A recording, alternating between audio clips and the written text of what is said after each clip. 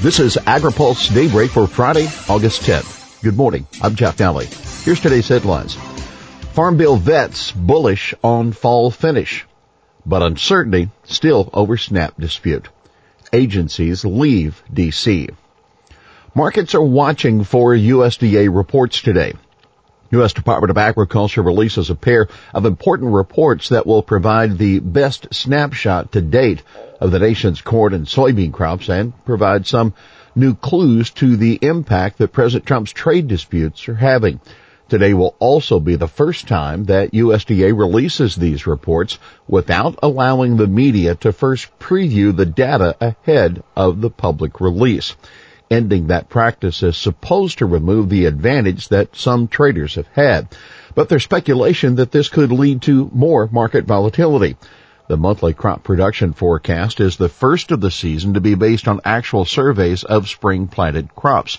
The report expected to raise USDA's estimate for both corn and soybean production.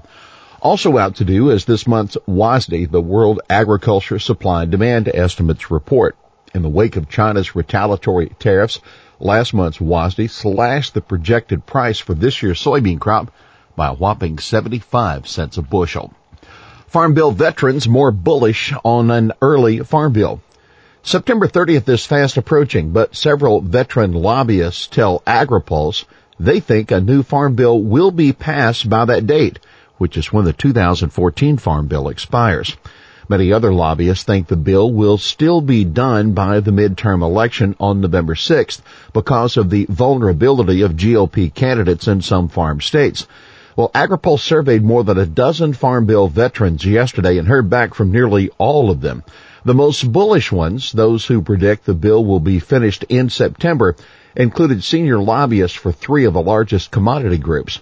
President Trump, quote, is going to want to sign a bill for his farmers before the midterm elections and will provide cover for the House leadership to push a conference report through with some minimal changes to SNAP that is acceptable to most Democrats and unacceptable only to the Freedom Caucus Republicans, according to one lobbyist predicting a September Farm Bill. Several other Farm Bill vets expressed confidence that a conference agreement will be passed by November 6th. If I'm at a close race, I'm not sure I would want to go home without a Farm Bill being done, said one. But can Congress act quickly? Some Farm Bill vets, however, believe there are just too few legislative days and too much uncertainty about resolving the SNAP fight to finalize a bill before December. A lobbyist close to the crop insurance industry and other sectors predicts the new Farm Bill gets passed when the lame duck Congress wraps up in December. He doesn't think there's time to get the cost estimates necessary to finish negotiating the bill in September.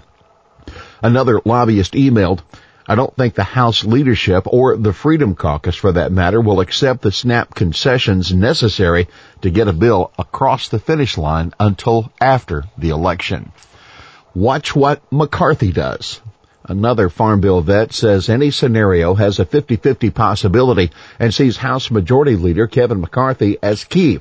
He'll have to decide where it's more important to protect some vulnerable seats or stand firm on SNAP reforms. McCarthy of California will need conservative support in his race to succeed House Speaker Paul Ryan. Virtually everyone we surveyed thinks a bill will be done by the end of the year, although a couple say an extension is a distinct possibility. McConnell's involvement raising hopes. At this week's International Sweetener Symposium in Michigan, National Farmers Union President Roger Johnson and Andrew Walmsley, the Director of Congressional Affairs for the American Farm Bureau Federation, cited McConnell's interest in the Farm Bill to justify their optimism for a fall Farm Bill. The fact that Mr. McConnell put himself on the conference committee, that's a pretty strong indicator that he wants this thing done, said Johnson. Said Walmsley, if there's a will, there's a way to get it done. Is it before September 30th? I don't know, but I think the next month or two we can get there. USDA SNAP rule adds Farm Bill wrinkle. The White House Office of Management and Budget has under review a proposed rule from USDA to modify the regulations for waiving SNAP work requirements for able-bodied adults. Governors can get waivers from USDA for their states or areas within their states when jobs are scarce or unemployment exceeds 10%. It's not clear how the proposal will play into negotiations on the Farm Bill. But Senate Agriculture Committee Chairman Pat Roberts of Kansas has cited USDA's work on the issue as the basis for a potential compromise in the Farm Bill negotiations. The existing waiver rules were issued in 2000. Now keep in mind, tightening the waiver rules might win House GOP support for the Farm Bill, but it could drive away Democrats as well. Major new piece of USDA realignment announced.